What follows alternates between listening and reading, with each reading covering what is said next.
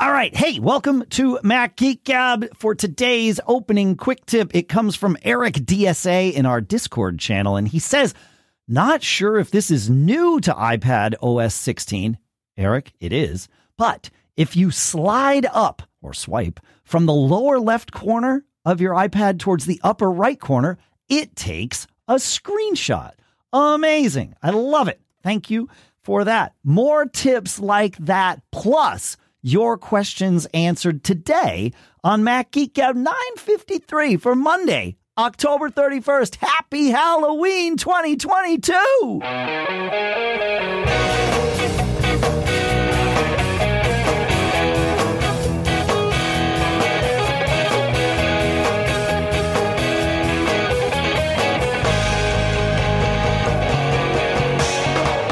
Greetings, folks, and welcome to Mac Geek Gab, the show where you send in your tips like that, your questions, your cool stuff found. We answer your questions. We share your tips. We share your cool stuff found. We share some cool stuff found of our own.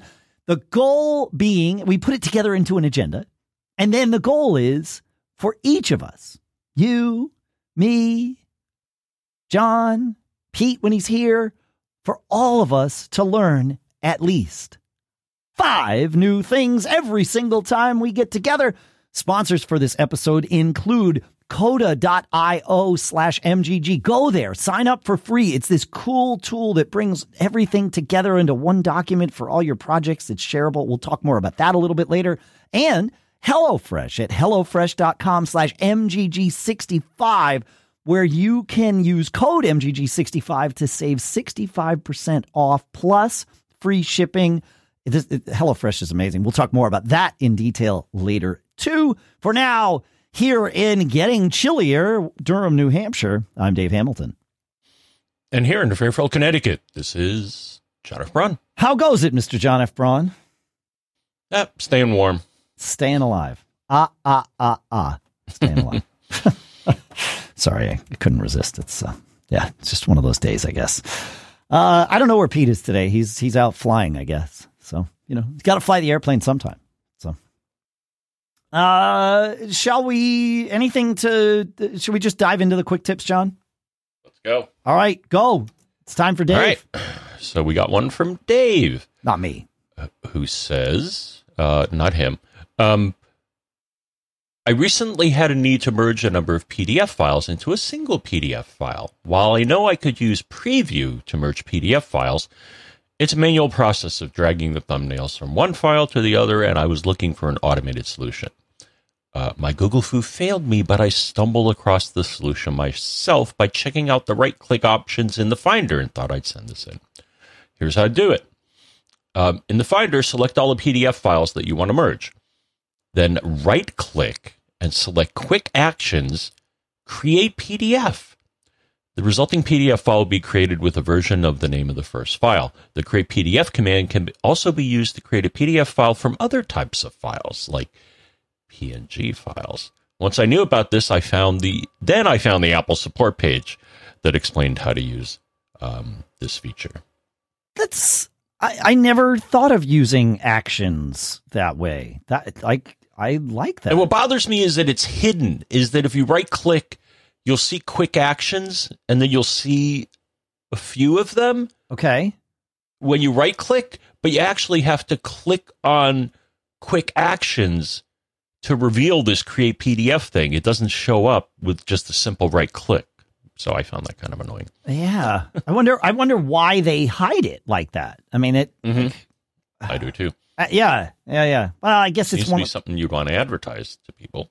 Yeah, although I guess if Apple advertised everything, I don't know. I mean, there is like, information blindness, right? You present too many options and people will choose none of them. So I don't know. Yeah. Nice find, Dave. Good stuff.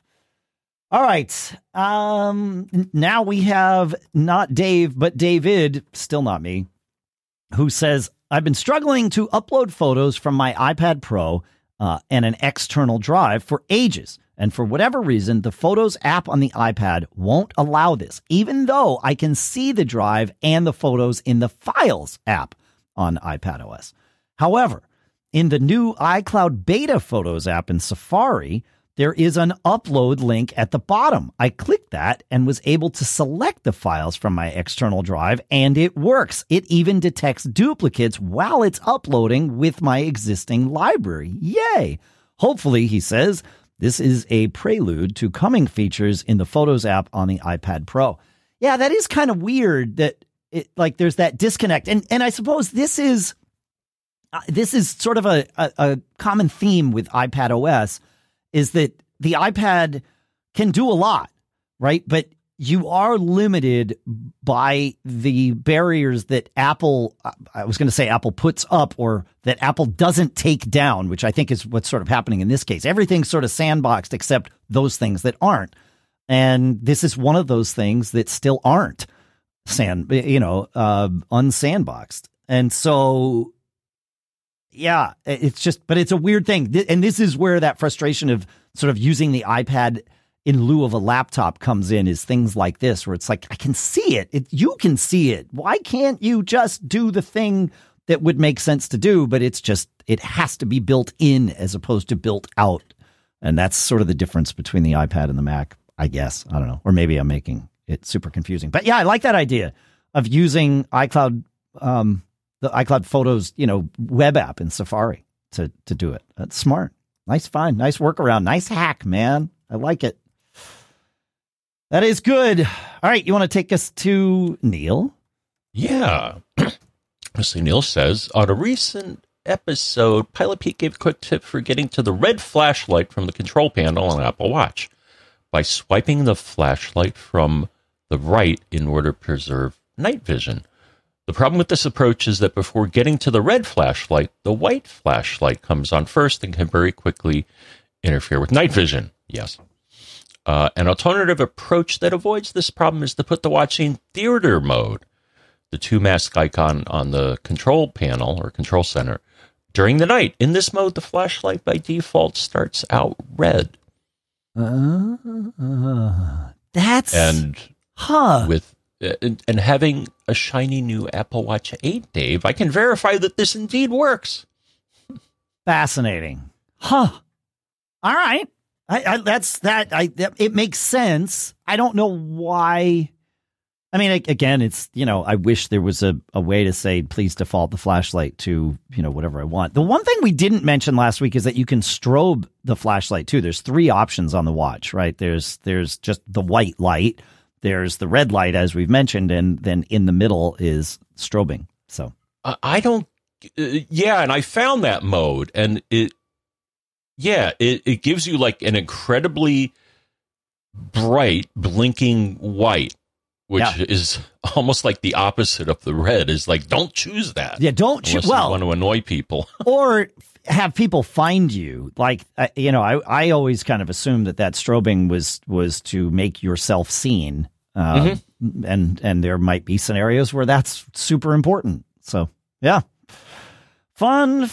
I like these tips. All right. One last one is from listener Greg, who says, let's see, I'm trying to make sure, I'm reading the right thing. Yeah. He says, I just bought an iPhone 14 Pro Max, Deep Purple, 1 terabyte. Great. It's a nice upgrade.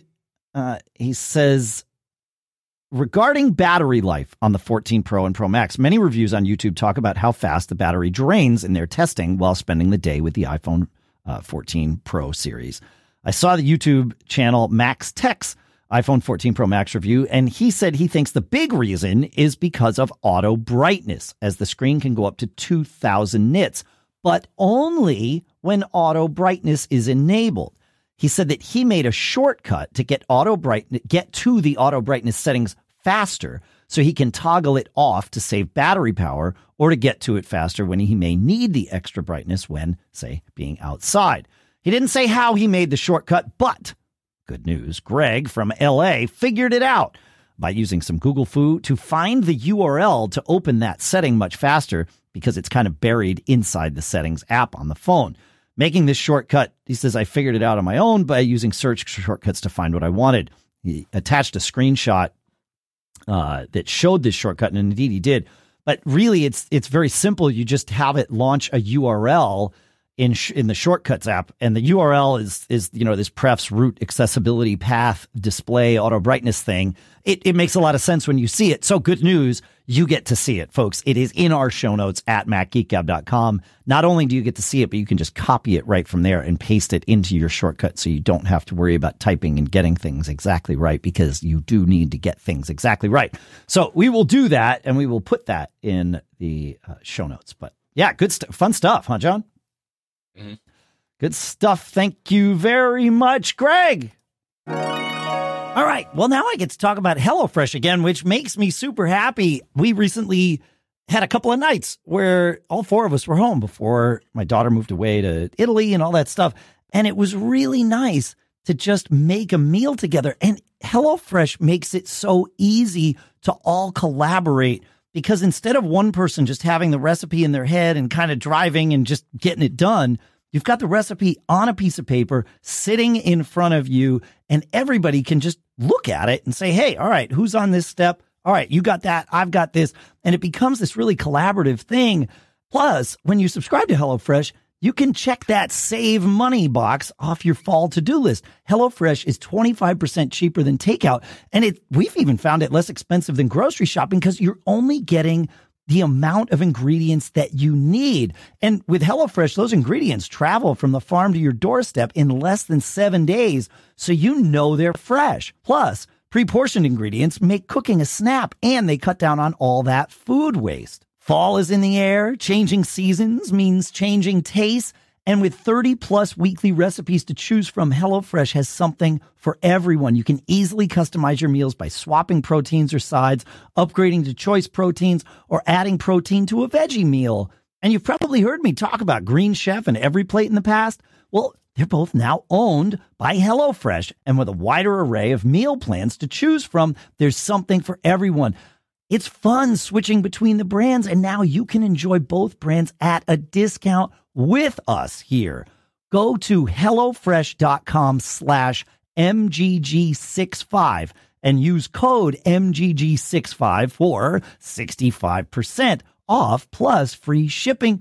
Make sure you go to HelloFresh.com/MGG65 and use that promo code MGG65. And thanks to HelloFresh, America's #1 meal kit, for sponsoring this episode. All right. Fun stuff. Let's do some questions here, John. And I realize that we now have our third David in the show. Well, if you include me, the fourth David. So these are the Daves we know here. And David asks, he says, I'm having issues with my download specs. I have Xfinity cable, which offers 600 megabits down. It's connected to a TP-Link Deco in a Chicago bungalow with lathe and plaster walls. And he says, my cable modem is a Netgear Nighthawk CM1200. Okay, great. All good except the lathe and plaster thing. We'll come back to that. He says, well, because lathe and plaster makes a Faraday cage, because the way that lathe and plaster works, generally, as I understand it, is you put like a metal mesh up and then you slather the stuff and it sort of hangs and goops onto that. And that, of course, makes a Faraday. The metal mesh makes a Faraday cage, which is not the best for Wi-Fi unless you want to contain it. All right. Anyway, he says, as might not be a surprise based on our little interjection tangent there, the best speed I have seen with speed test is 120 megabits per second, which is acceptable, but not what I'm paying for. I had a technician come out, and of course, the connection was adequate at the time. The tech told me that he requested a line check, which would happen within a week without notifying me. Yesterday, Xfinity emailed me that they just boosted us to 800 down for no extra charge. I waited until I went to bed to restart the modem, because that's what you have to do to get the new profile to get the better speeds. And he says, of course, the speed is bad again. I had to restart the modem several times to get decent speeds. And he shared some speed tests with us. And so I'm gonna share these here too. So the Deco, which is the mesh router and system that he's using, does its own speed test internal to it. And he says he, with his new 800 megabit down, is getting 743 down. But then when he tests from his Mac, I'm presuming, to fast.com, he's getting 79 down. From Ookla's speed test, he's getting 130 down. Clean My Max test is getting somewhere between 17 and 70 down. And so he's not getting the speed he's paying for. Or is he, right, John? Because I think this is one of those weakest link in the chain scenarios, right? His internet connection is certainly involved in these speed tests, but so is his Wi-Fi. And if you just want to test your internet connection, you have to do it with Ethernet because you have to take the other factors out. And in that particular, dwelling, Wi-Fi is going to be a huge factor. It's rarely have I seen Wi-Fi speeds beat about 500 megabits per second. I mean, I've certainly tested on Wi-Fi 6 up to I've gotten like 900, but it's perfect scenario. Like, I create my own little bubble and I test it and it's like, oh yeah, that's amazing. But realistically, like in the house and stuff, if I see 450, that's friggin' amazing. But I'm not in a house with lath and plaster. I'm also not in a house that has neighbors right on top of it with other competing, congesting Wi-Fi networks. So you have to test separately. Do you have thoughts on this, John? Fortunately, the Eero does a test every day. And every now and then I'll look at that. So one thing, yes, I agree with you, is that you got to test it using Ethernet.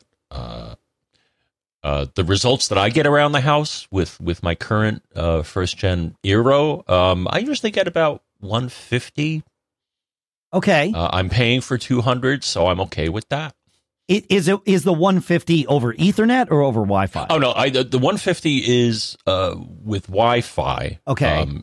If I do it from the computer, or if I look at the speed test that the Eero does every day, it's like, yep, you're getting 200 down, 35 up. Great. Yeah. Okay. So you're getting, so you're isolation testing this and that's an easy way to do it. If you know what your speeds are over an Ethernet connection, then you can do a speed test, from your Wi-Fi and sort of guess the difference. What you won't see in many scenarios, unless you have a super fast upstream connection, is that you probably, when you're testing your over Wi-Fi, in that scenario, the upstream from your internet provider is probably the limiting factor because your upstream in your Wi-Fi, like amongst your LAN, is probably much faster than that 35 megabits per second, right? I mean, I'm assuming you're hitting that every time when you test over Wi-Fi. Mm-hmm. Yeah. If you want to test just your local network speeds, the way I do it is I use an app, a terminal command that you can install with Homebrew called iPerf3, IPERF3, and that works well. We put up an article at Mac Observer years and years ago, but it is still relevant. I'm looking for it. Yeah, there it is. Yeah, Jim Tanis put it up for us. MGG Jim, as many of us know him. And so I will put a link to that. It's from 2015, but I took a look at it the other day, and it's still the same command. You brew install iPerf3, and then you set up one Mac as an iPerf server and another Mac as the iPerf client, and you can send data in both directions and get your tests done. At my house, John, because I'm a nerd and I like to do these tests regularly, I found I think it's a Docker package or a Docker container that runs iPerf3 as a server on my disk station full time. So I can do it locally on my network, no matter what. I don't have to set up the server each time on a computer. But also, if I poke the right hole in my router and I know the secret port from which I've poked the hole, I can do iPerf tests from remote. And I think I've even had you do some, right? I think mm-hmm. years ago. So I know I'm a nerd. Yeah, it's just how it goes.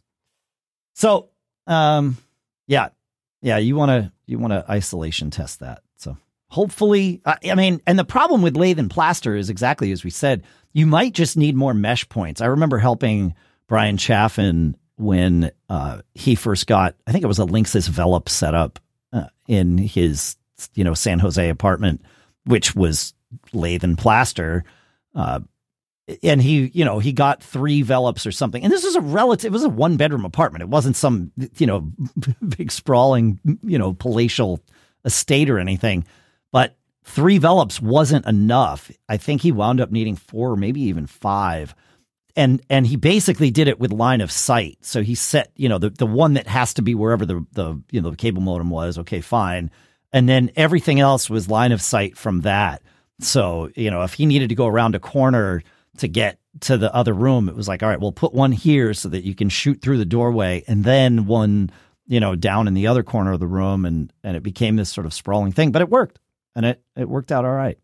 Once he did that, and his speeds doubled. So David, that might be the answer for you is, you might have to add more mesh points and experiment with the ones that you have, take them and consolidate them so that you can test some of this line of sight stuff and see how it does.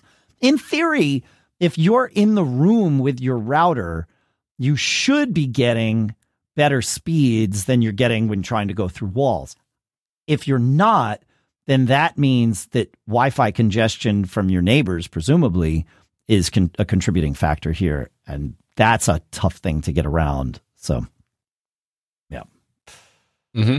I don't know. Now, another thing you may want to try Yes. is to do a site survey to see if your Wi-Fi placement is good or not.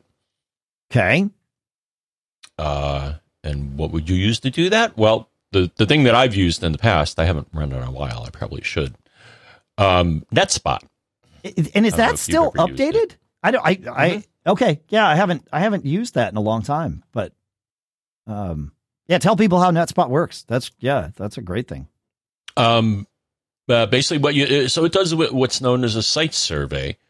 And basically what you do is you give it a map of your place.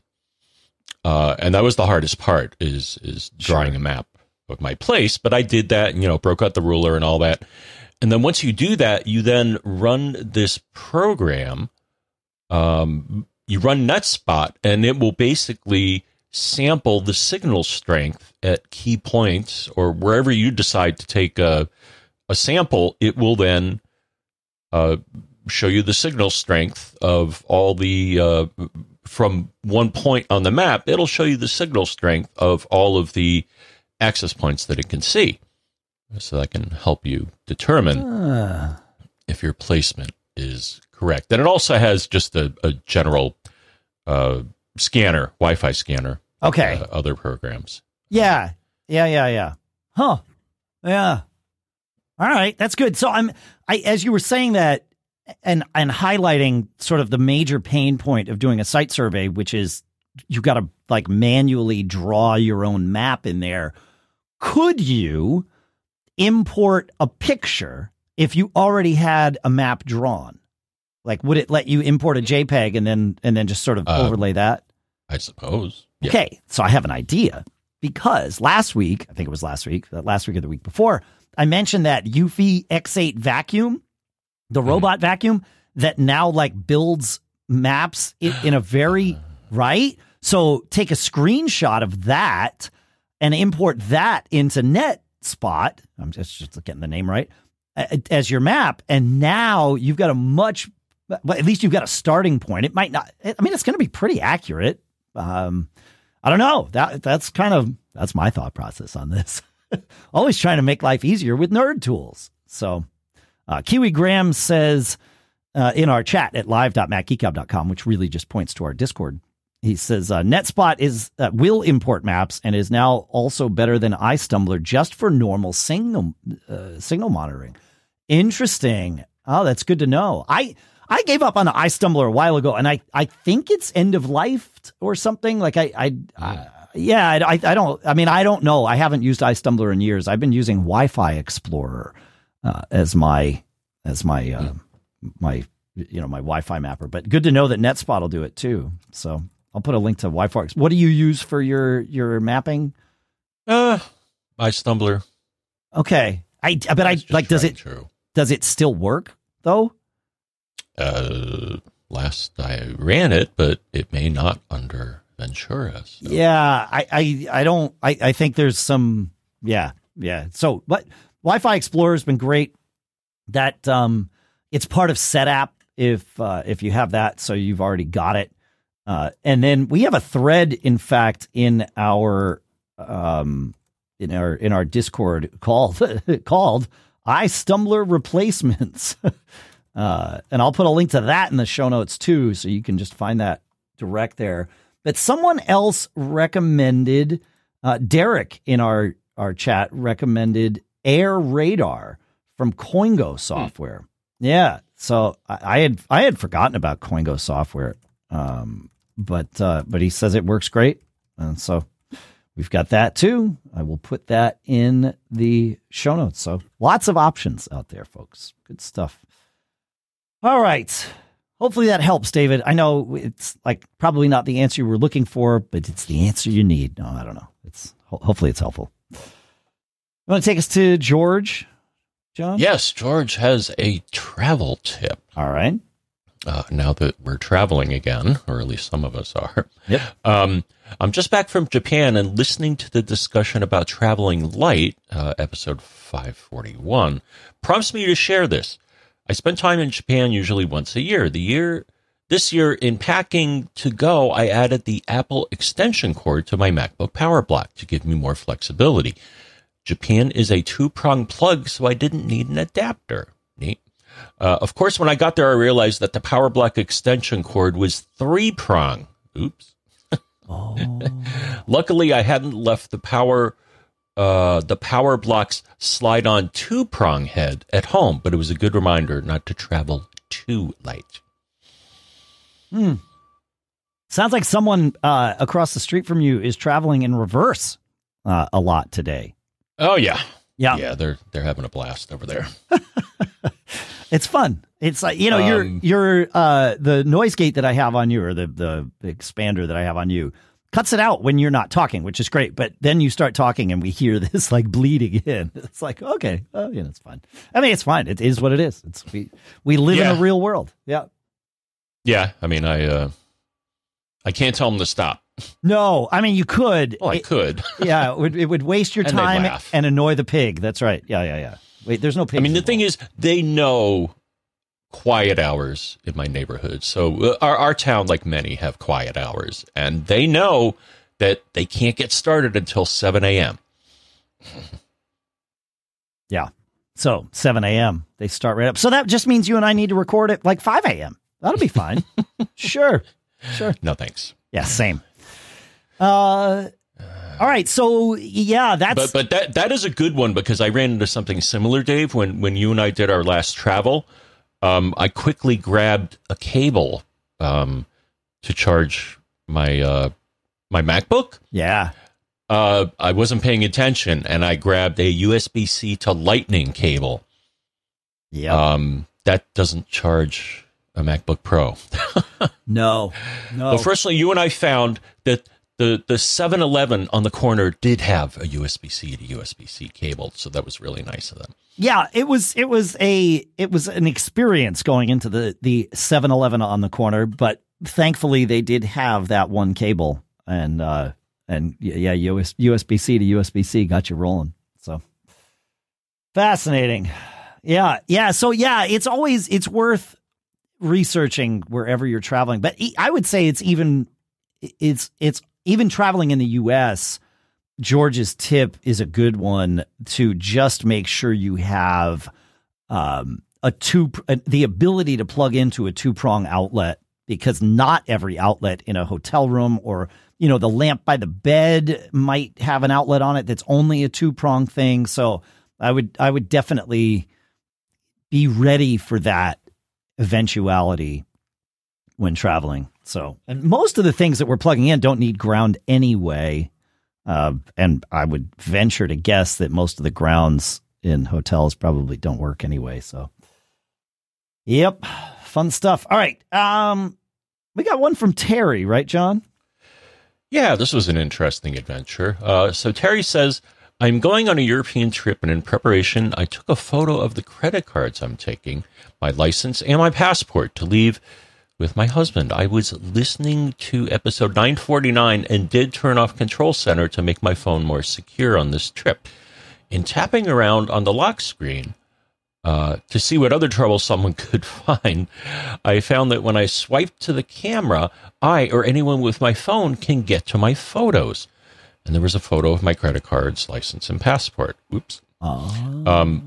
What I did, of course, was to print out the photos and delete them from the phone app. But is there a way to secure my photos from mischievous peeps to keep people from getting the photos from the lock screen? As a side note, I was driving my Prius when you mentioned resetting the Subaru head by holding down the volume key. So I tried it on the Toyota, and it worked. Okay. Oh, that's good to know. So, yeah, that was when I was talking about CarPlay and needing to reset the head unit in the car to like get CarPlay to work. In the Subaru, you hold down the volume button until you see it reset, and evidently that is also true of Toyota. So thanks for that bonus tip, Terry. But yeah, let's circle back. So yeah, that was a good one, and I tried it too, and it's like, yeah, sure enough, tap on that, and I could see my photos. So I'm like, this is a problem, or is it, Dave? Yeah. Okay. What's now, the workaround?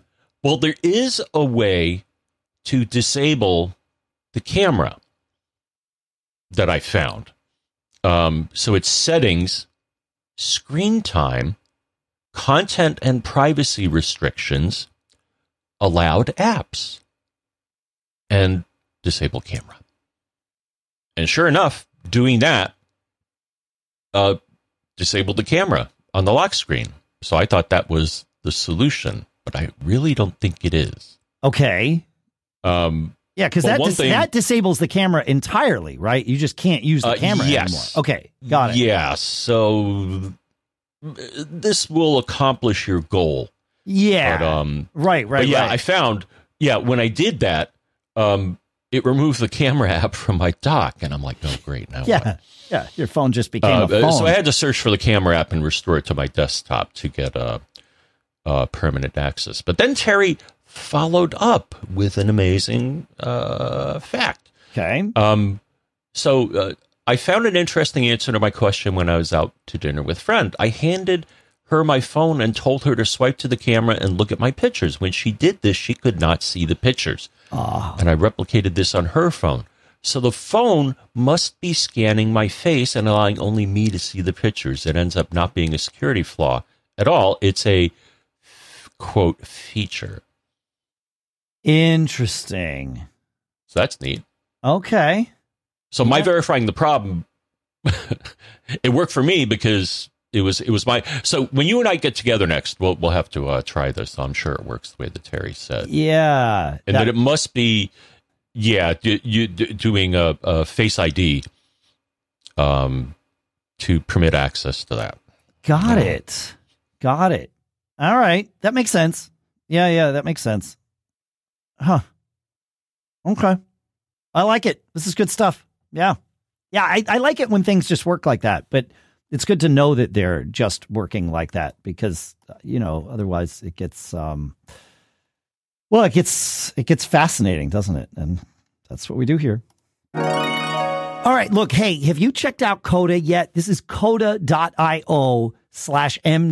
We've talked about it on the show a few times before. This is fantastic. They make it so easy. Oh, and by the way, you can do this for free. If your best work is spread out across documents, spreadsheets, and a stack of workflow tools that you have to jump in and out of all day, you need this. Coda is the doc that brings words, data, and teams together. Coda is endlessly customizable and connected. There are copyable templates for anything and everything. You want a product roadmap, remote onboarding, OKR tracking, meeting notes, you name it, Coda has it, and it's all collaborative. It's fantastic. I've been diving in, and I know several of you in the MGG Discord here have been diving in with it too. We're finding it amazing. Everything in Coda syncs. So you make an update in a table here, and it automatically shows up everywhere else. No more relying on copy and paste and all that stuff. Your team deserves a tool that adapts to them, not the other way around. So please try Coda. And right now, like I said, you can get started having your team all working together on the same page for free. Head over to coda.io/MGG.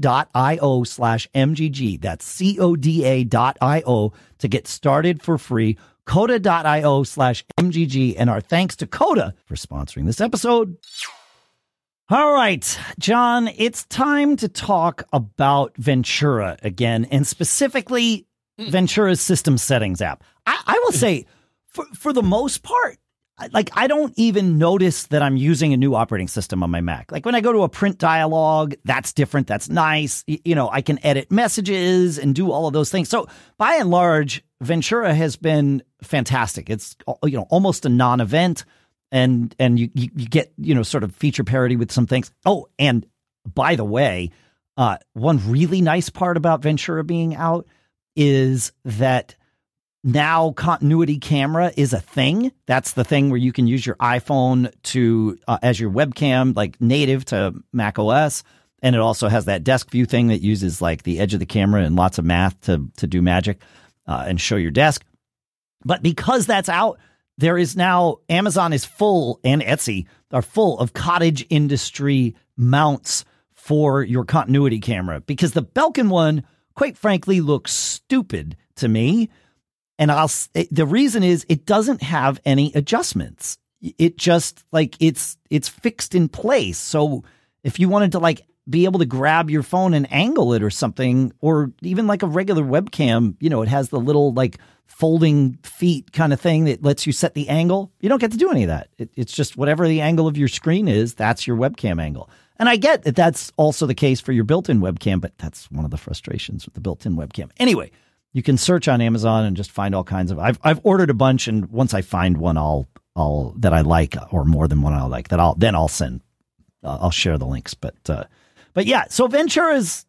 I don't know. What do you think, John? Before we get into system settings here, like, just like thoughts on you know, a week plus with Ventura, like, just integrated into our lives. How has it been for you?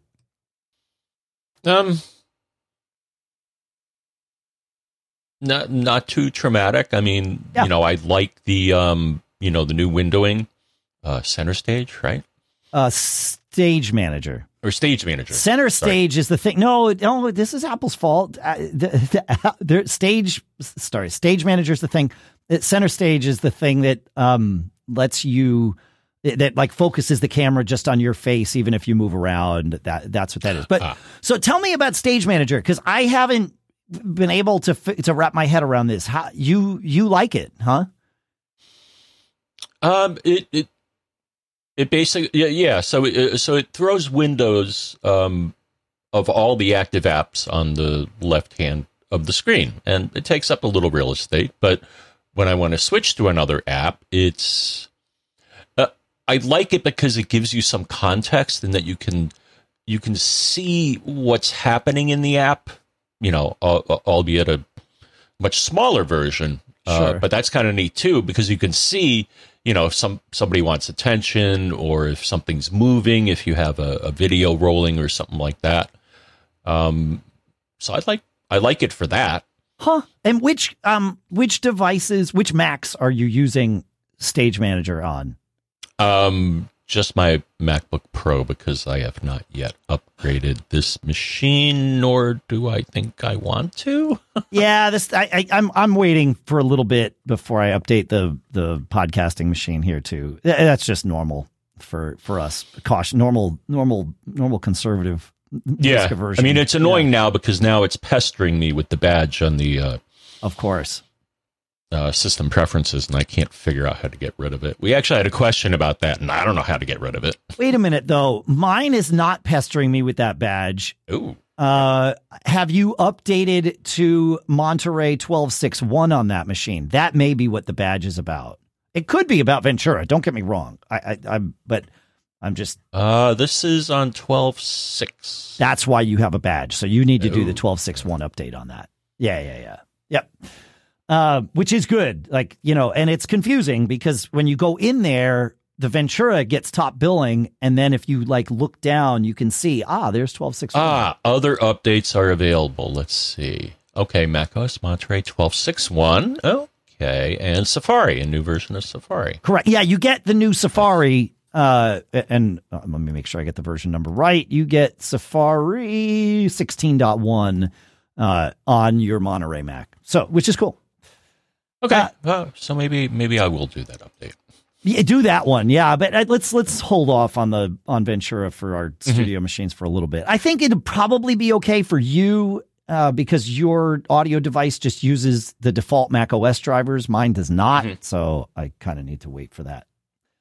Let's talk about system preferences. I have questions. I have rants. I am not happy.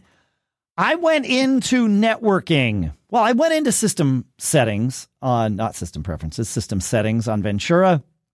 And I noticed a couple of things, John. The first thing that I noticed is that there is both a Wi-Fi and a network preference item. They're not even preference panes anymore, but I'm going to call them preference panes.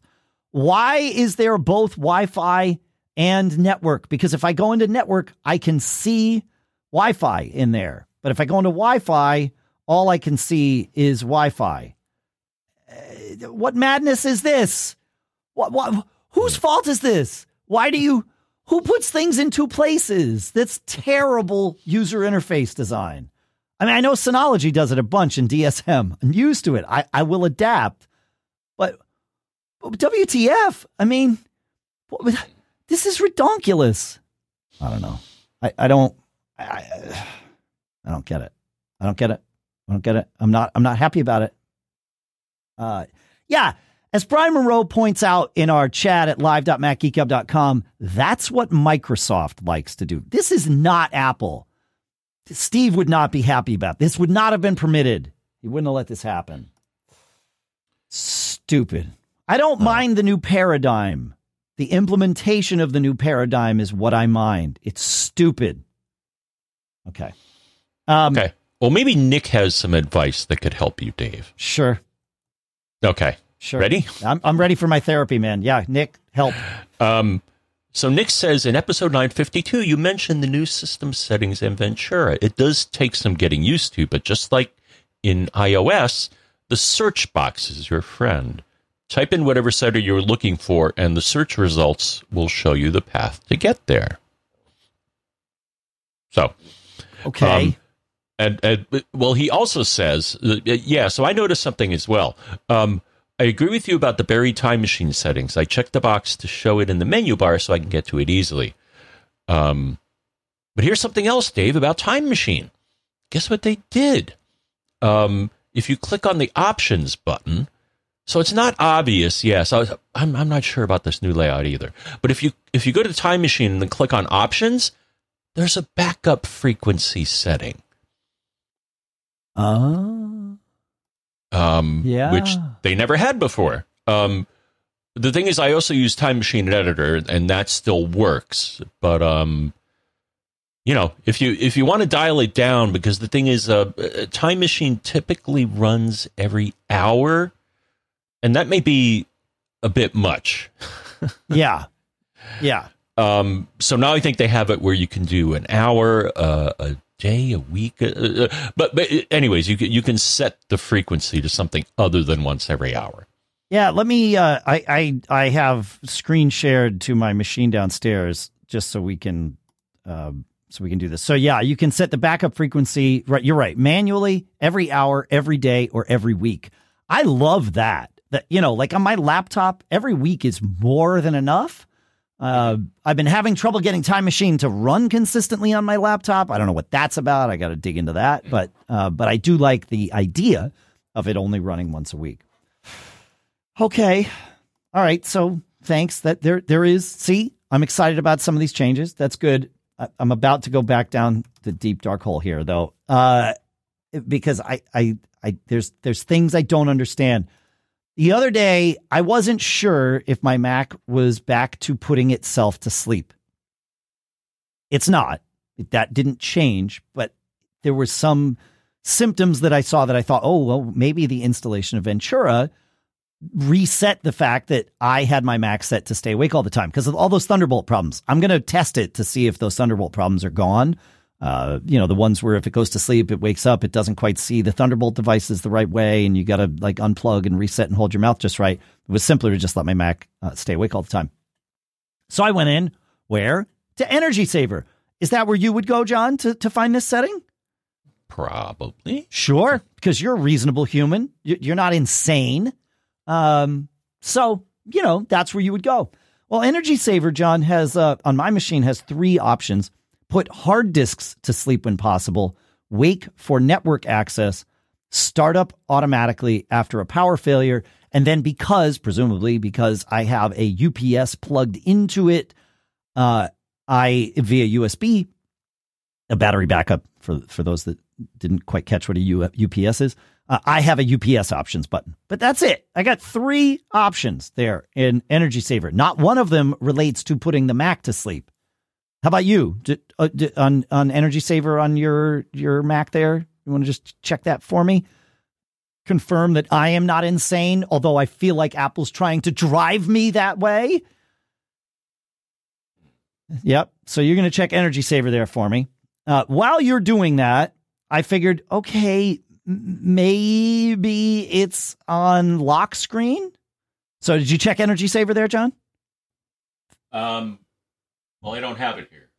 On your Mac? If I type in energy, it then highlights battery. And display. And it matches on displays. Look at that. Ah, right. So there you go. So I thought I'd look in lock screen because, okay, maybe. Yep. And there's turn display off when power adapter went inactive, but there's no turn the Mac off. So as you pointed out, John, displays is where to go.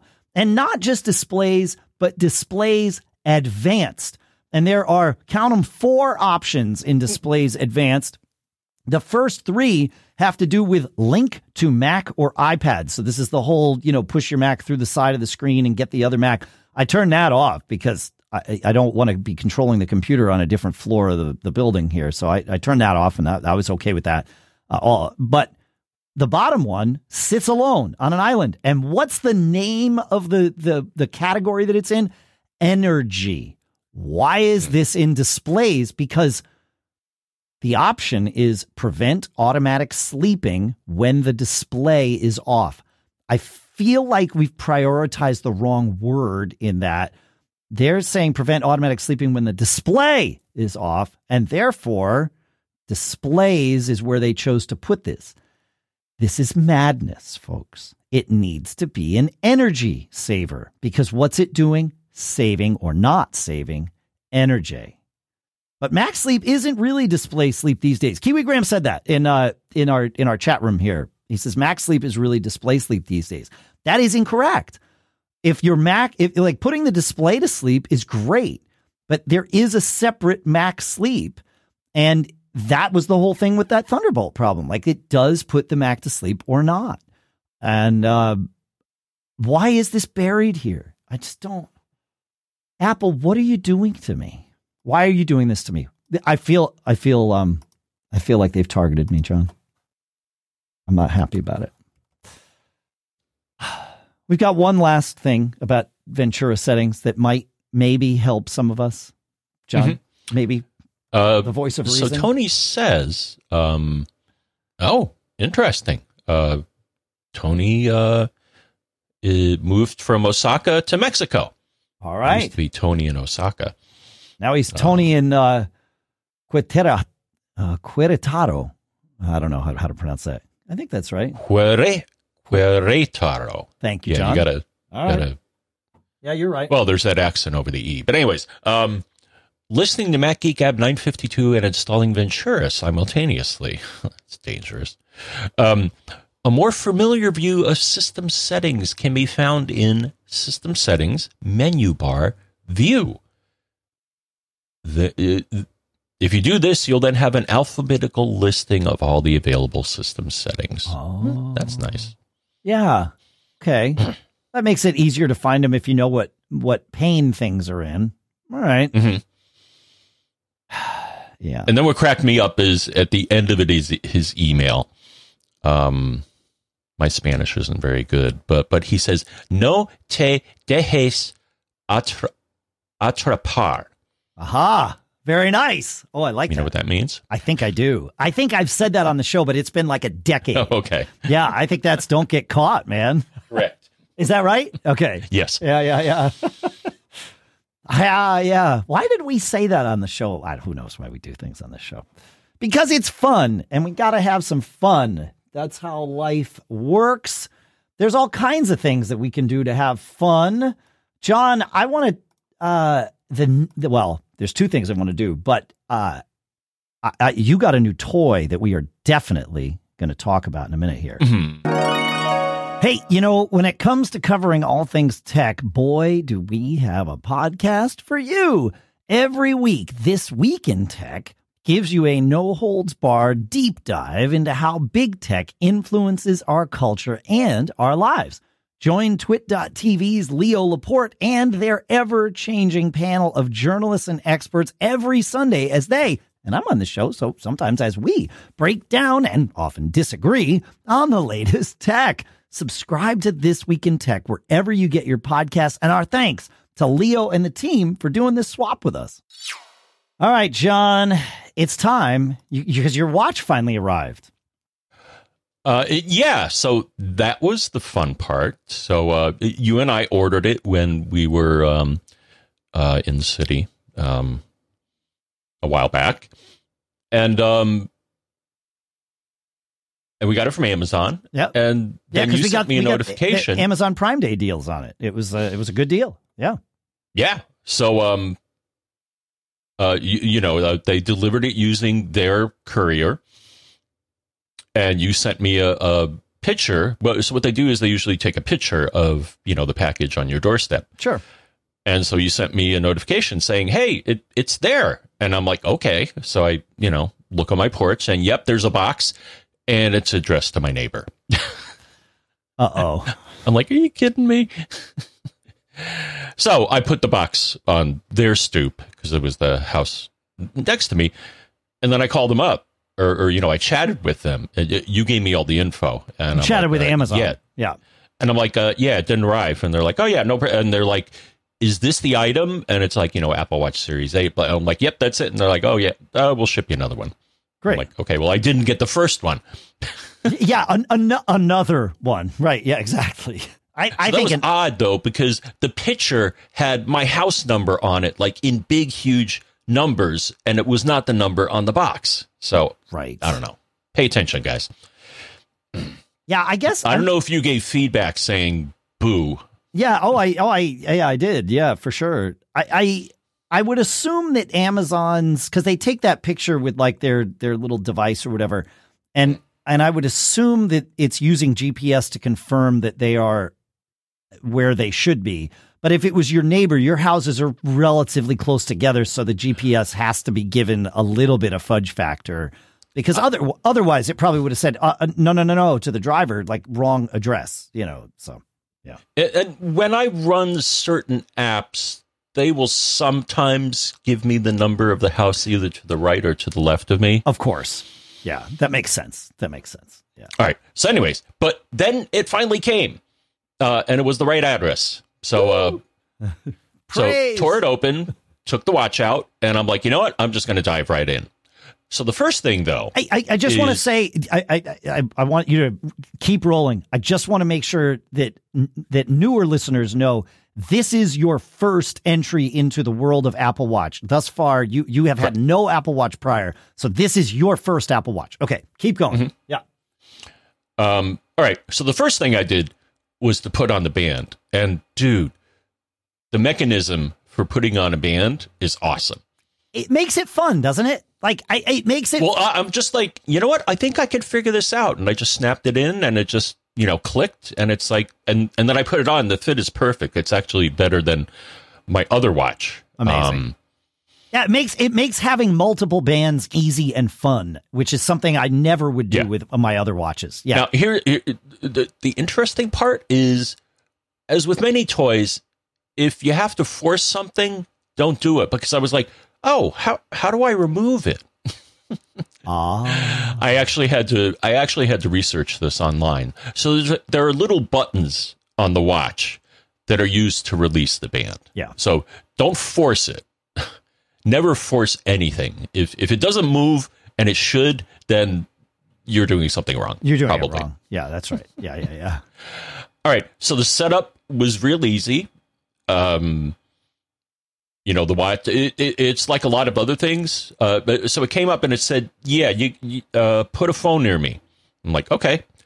And once it noticed that there was a phone near it, it then put, the sparkly pattern on the watch, which I guess is getting the, Wi-Fi or Bluetooth or some credentials. Yes. And then there it goes. All right, so now that you've got it set up, you're using it. What are some of the pro and con? Like, what are some of the things you've noticed about wearing a watch? Because for so many of us, we've had watches for years, and there's probably some things that we've learned along the way that are helpful for you. But I feel like you sort of stepping into this with beginner's mind, with fresh eyes. You're going to notice some things that the rest of us overlook. The one thing that I thought was kind of weird. So the first thing that I wanted to try was, I went out and about and just used it as a watch. Sure. But here's the first thing I tried. So this watch can measure your heart rate. It can do EKG or ECG or ECG, yeah. Right? Yeah. And oxygen level in your blood. And I'm like, oh, cool. I'm like, okay. Well, let me run the apps to do that. And so I look on the watch. Learning how to do an app view is to press the button, not the crown. And I'm like, where's the app for this? And it's like, oh, well, I then looked online for guidance, so I couldn't figure it out. And they're like, oh, yeah, you may want to get the watch app. So you needed to install the O2 sensor app from Apple? It didn't just come on the watch? No. The app, none of the apps appeared. I had to run something on my phone in order to enable the app to appear on the watch. So that was kind of weird. It is weird. Yeah. But they all work. It's really nice. The other reflection is that it didn't come with a bunch of watch faces. And it looks like what's happening is that the phone over time populates certain data on the watch without really telling you that it's doing it. Yes. That was going to be one piece of advice I had for you was I find it maddening that when I go into, I also find it maddening that updating to iOS 16.1 on my iPhone removed or defaulted to the show only 4 suggestions when you search instead of the show more, which is show 8. So I just had to turn that on because I just updated to 16.1. But if you go into the Watch app, and I believe you go, yes. So go to the Watch app and go to General. Mm-hmm. Automatic app install is, I believe, on by default. And quite frankly, I can't deal with my watch being super cluttered with apps that I'm never going to use on my watch. So I have that turned off now. And it always drives me crazy when it winds up getting turned back on. So that's one piece of advice. Again, we're all different humans. Some of you may love having automatic app install, and I get it. I install too many things on my phone for that to be a realistic world to live in. If I want something on my watch, I'll happily just, tell it to put it there. And you would do that then by going into settings, and I believe it's, if it just scroll down to the watch, or go into the Apple Watch app and scroll down to the bottom, and you'll see the apps that are on your watch that you can remove and the apps that aren't on your watch that you can install. So, yeah. The other thing that I learned is that I want fewer notifications. Yes. It's like, for example, running on my computer, I get so I have Apple News. So I'll get Apple News alerts, but then it also sent that alert to the the watch. Yeah. To me, that's too annoying. I don't Okay. need to know that piece of information on Yep. the watch. Yep. Yep. So did you just go into watch on your phone, watch and the watch app and then notifications and then just go set individual? Yeah, because it'll mirror Yeah. alerts from your phone by default for everything, and you can start to turn those off. If you, yeah, okay. So you just like turned it off for news or whatever. Is that right? Yeah, yeah. All right. Yeah, good stuff. I had to, and then what I usually do with my phone, so I decided to try this when I was out and about. So one nice thing is that it transferred over one app that I used called StowCard, which lets you store your loyalty cards. Okay, sure. And will display the barcode. And I'm like, you know what? Let me see if I can use my watch to both let them scan for stores that scan it, like our grocery store. Let me do that. Let me display the barcode and then do Apple Pay with the watch. And that worked great too. I had to go through the setup process with the watch in that, I had to enter the CCV for all my cards over again. And I was like, what a pain in the neck. Yes. Yes. I'm sorry. Here's the other thing I noticed. The wallet initially. Yeah. So this is the thing that stuck in my mind about transferring over stuff. When I added my cards to the wallet and then I went to the wallet on the watch, only my cards were there. I'm like, well, where's my other stuff? Oh, right. Eventually it transferred it over. Yeah, that was kind of weird too. Is again, things are starting to appear on the watch that weren't there when I initially set it up. They're also coming to take you away. Haha. Although a fire truck. I know. Yeah. Based on how it's been today, I think they're coming to take me away. One thing to be aware of is that when you put your cards on your watch, the same as when you put them on your phone, they get a different number. So, there's the number that's on your card, and then the one that's on your phone that your phone advertises to, kiosks is a different number, but still yours. And the one on your watch is yet another different number. And where this gets to be very important is if you are doing something where you are being sort of tracked, hopefully intentionally and with permission, for your purchases. And where it mattered for us was when we visited London. And I think New York will do the same thing when you're using the subways there, or in London, of course, called the Tube. You get a discount if you ride, if you're based upon the frequency with which you ride. But that discount is applied specifically to your credit card number. So if you're going back and forth using your watch and your phone, you will qualify separately from each device for that discount, is really how it's done. And New York probably does the same thing because there's no account that you create. You just tap your phone and you go. Yes, there is actually. Okay. You can get an account for their payment system. Got it. And does it know? And actually, when I did that, it then showed what cards I had used recently. All right. Like it had my Amex in there, which is the card that I have set up as my travel card, and it showed up. How? So so you could get is it OMNY? Okay. All right. So just be aware. There might be some places where it matters. It seems like in the New York subways. But you are right, because it depends on the credit card vendor.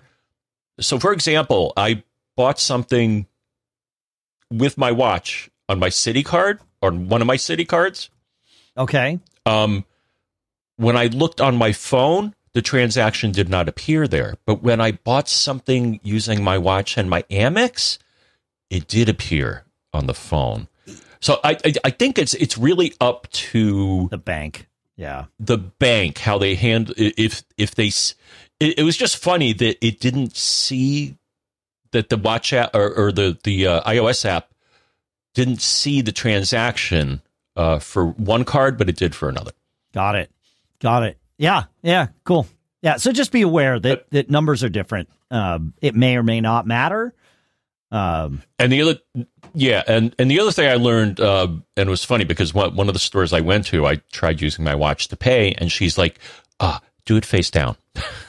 That helped. Yes. Yeah. You have to twist your wrist. I will recommend not using your watch for boarding passes when getting on airplanes.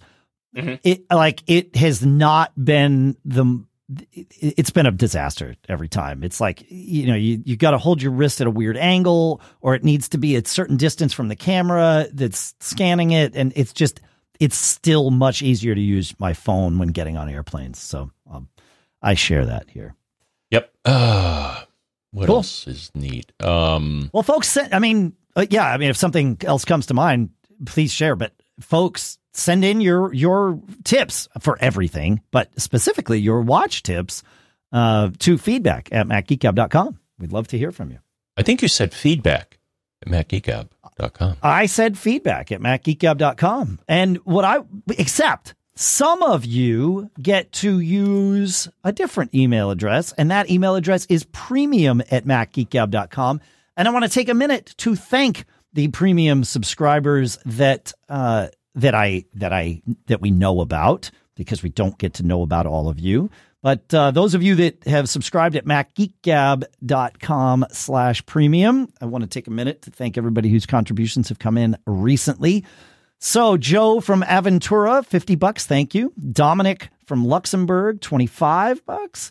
Jeff from Chesterton, $10. Bill from Duxbury, $10. Michael from Wake Forest, $25. James from Melville and Joseph from Marietta, each with $10. Thank you to everybody. Charles from Kobe, $25. Gary from McKees Rocks, $25. Stephen from Plainfield, $10. Valentine from Shenley with $100. Thank you. Nick from Mount Clemens with $10. Thomas from Chicago, Ken from somewhere, Kieran from St. George's Basin, Chris from Nailsworth Stroud, Steve from Santa Fe, and Laura from Spoken Valley, each with $25. Thank you. Barbara J. from Hanahan with $30, as well as D from Kansas City. And Charles from Mechanicsburg, James from Charlotte, each with $25. Ken from North Las Vegas with $10, and Richard from Salem with $50. Thanks to everyone who contributes to our premium. It really does make a difference here. We super appreciate it. We have, as we mentioned, we are experimenting with integrating Apple Podcast subscriptions here. I'm not convinced that this is a good experiment. I'm really curious to hear from all of you.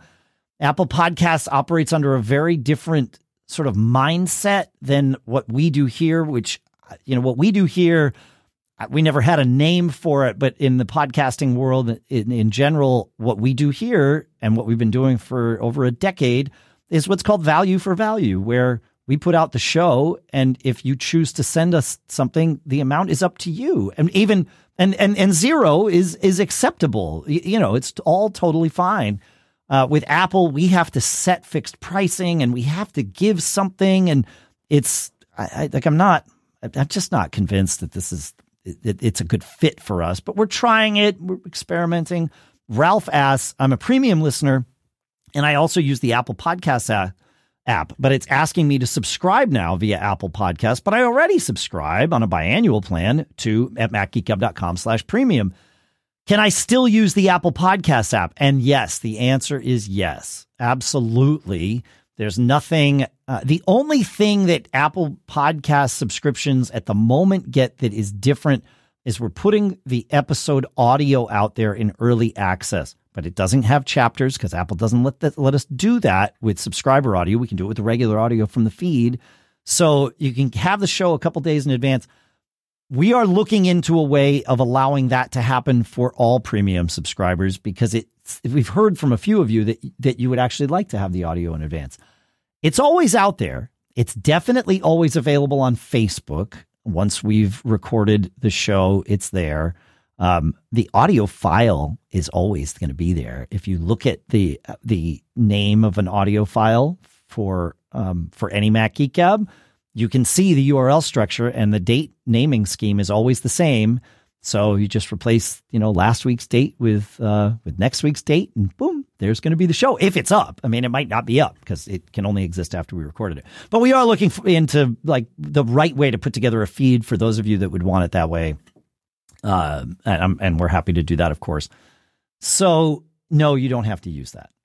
We are getting quite a bit through Fountain, which is the sort of podcasting value for value paradigm where you use the Bitcoin Lightning Network to send us notes. And we very much appreciate all the contributions that we're getting there. Val60 sent us a nice little boostagram thanking Lucas for getting everything rolling. Yeah, absolutely. He made it happen. I just sort of guided the project, but he did the grunt work of figuring out how to get all the Docker containers talking to each other and set up in the first place, and talking to the Lightning Network, which meant talking to the Bitcoin network. We have a full Bitcoin node running here in the office. It's crazy, but it's fun. So yeah, please, if you're using it that way, let us know. We'd love to hear from you.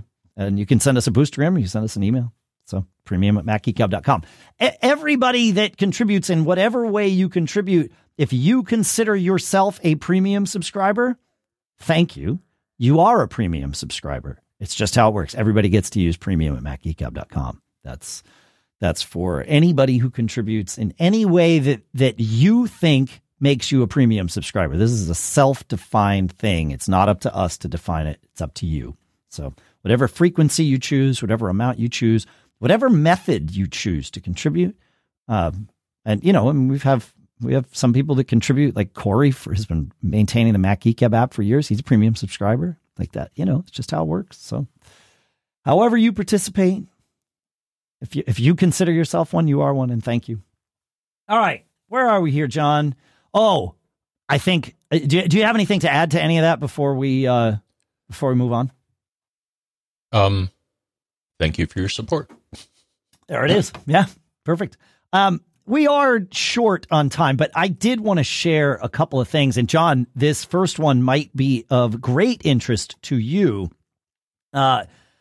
Listener Ed wrote in, sort of chiming in on our discussion about MagSafe chargers and the 3-in-1 chargers that we've been finding. I talked about the one that I got from 12 South. I also talked about the one that I got from Belkin. And Pete mentioned the one that he found, sort of the off-brand one that he found on Amazon. And the one difference between Pete's, $40 one and the $100 and $150 ones that I found is the light on Pete's inexpensive one stays on all night. And that's no bueno. Well, to the rescue comes listener Ed with this fantastic magnetic charger. My guess is they don't have the MagSafe approval from Apple, because that would add like $50 to the cost, and it's only $40. I bought one of these for Lisa because she saw all the ones that we were using in the house, and Sky took one to Italy with her, so Lisa couldn't commandeer that one. But she's like, oh, wait, I want that. And this one that Ed found is $40. It's a 3-way charger, meaning it'll charge your phone with, the MagSafe connector. Your Apple Watch sits on the back. It can charge your AirPods. It's got a Qi pad on the bottom of it. If you want to charge your AirPods, you can. But it is tiny. It takes up like less room on your desk than a phone would. And it has a button on it, John, that lets you turn the light off. And it is off. It's not like on dim or anything. No, man. It is off. And it's $40 on Amazon. So it's linked from the show notes. It's from the Pilita store. Pilita is the brand name showing up on Amazon. But just go to the thing. I bought this. I did a risky thing, John. Among other things, I bought this as an anniversary present because Lisa and I last Monday celebrated our 24th wedding anniversary. And I think she might like this better than the bracelet that I got her. So, there you go. I had to get the bracelet, though, because the stones for the 24th were tanzanite, and she likes tanzanite, and the color is lavender. So I, sort of found that. Technically, the 24th anniversary is the music anniversary or the musical instrument anniversary.